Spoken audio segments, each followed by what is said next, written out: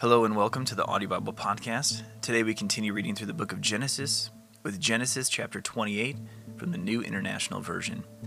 Genesis 28. So Isaac called for Jacob and blessed him. Then he commanded him, "Do not marry a Canaanite woman. Go at once to Paddan Aram, to the house of your mother's father, Bethuel.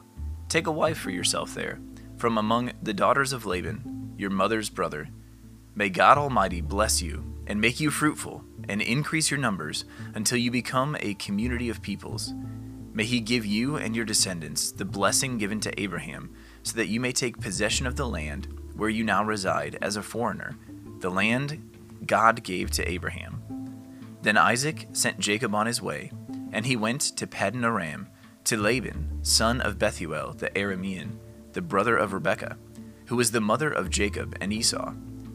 Now Esau learned that Isaac had blessed Jacob and had sent him to Paddan Aram to take a wife from there, and that when he blessed him, he commanded him, "Do not marry a Canaanite woman," and that Jacob had obeyed his father and mother and had gone to Paddan Aram.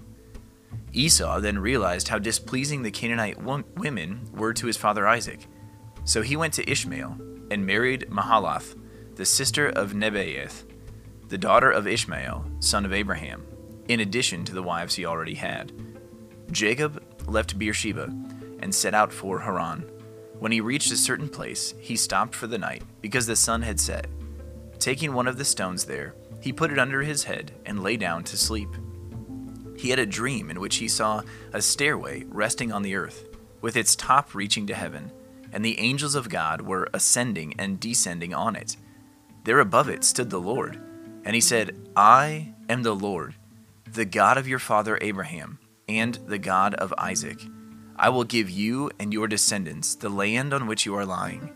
Your descendants will be like the dust of the earth, and you will spread out to the west and to the east and to the north and to the south. All peoples on earth will be blessed through you and your offspring.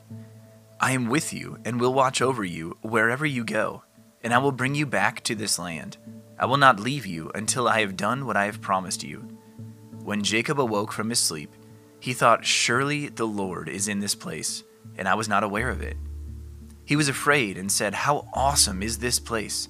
This is none other than the house of God. This is the gate of heaven." Early the next morning, Jacob took the stone he had placed under his head and set it up as a pillar and poured oil on top of it. He called that place Bethel, though the city used to be called Luz. Then Jacob made a vow, saying, "If God will be with me and will watch over me on this journey I am taking, and will give me food to eat and clothes to wear, so that I return safely to my father's household, then the Lord will be my God, and this stone that I have set up as a pillar will be God's house, and of all that you give me, I will give you a tenth." Thank you for tuning in to the Audio Bible Podcast. This has been Genesis chapter 28 from the Word of God.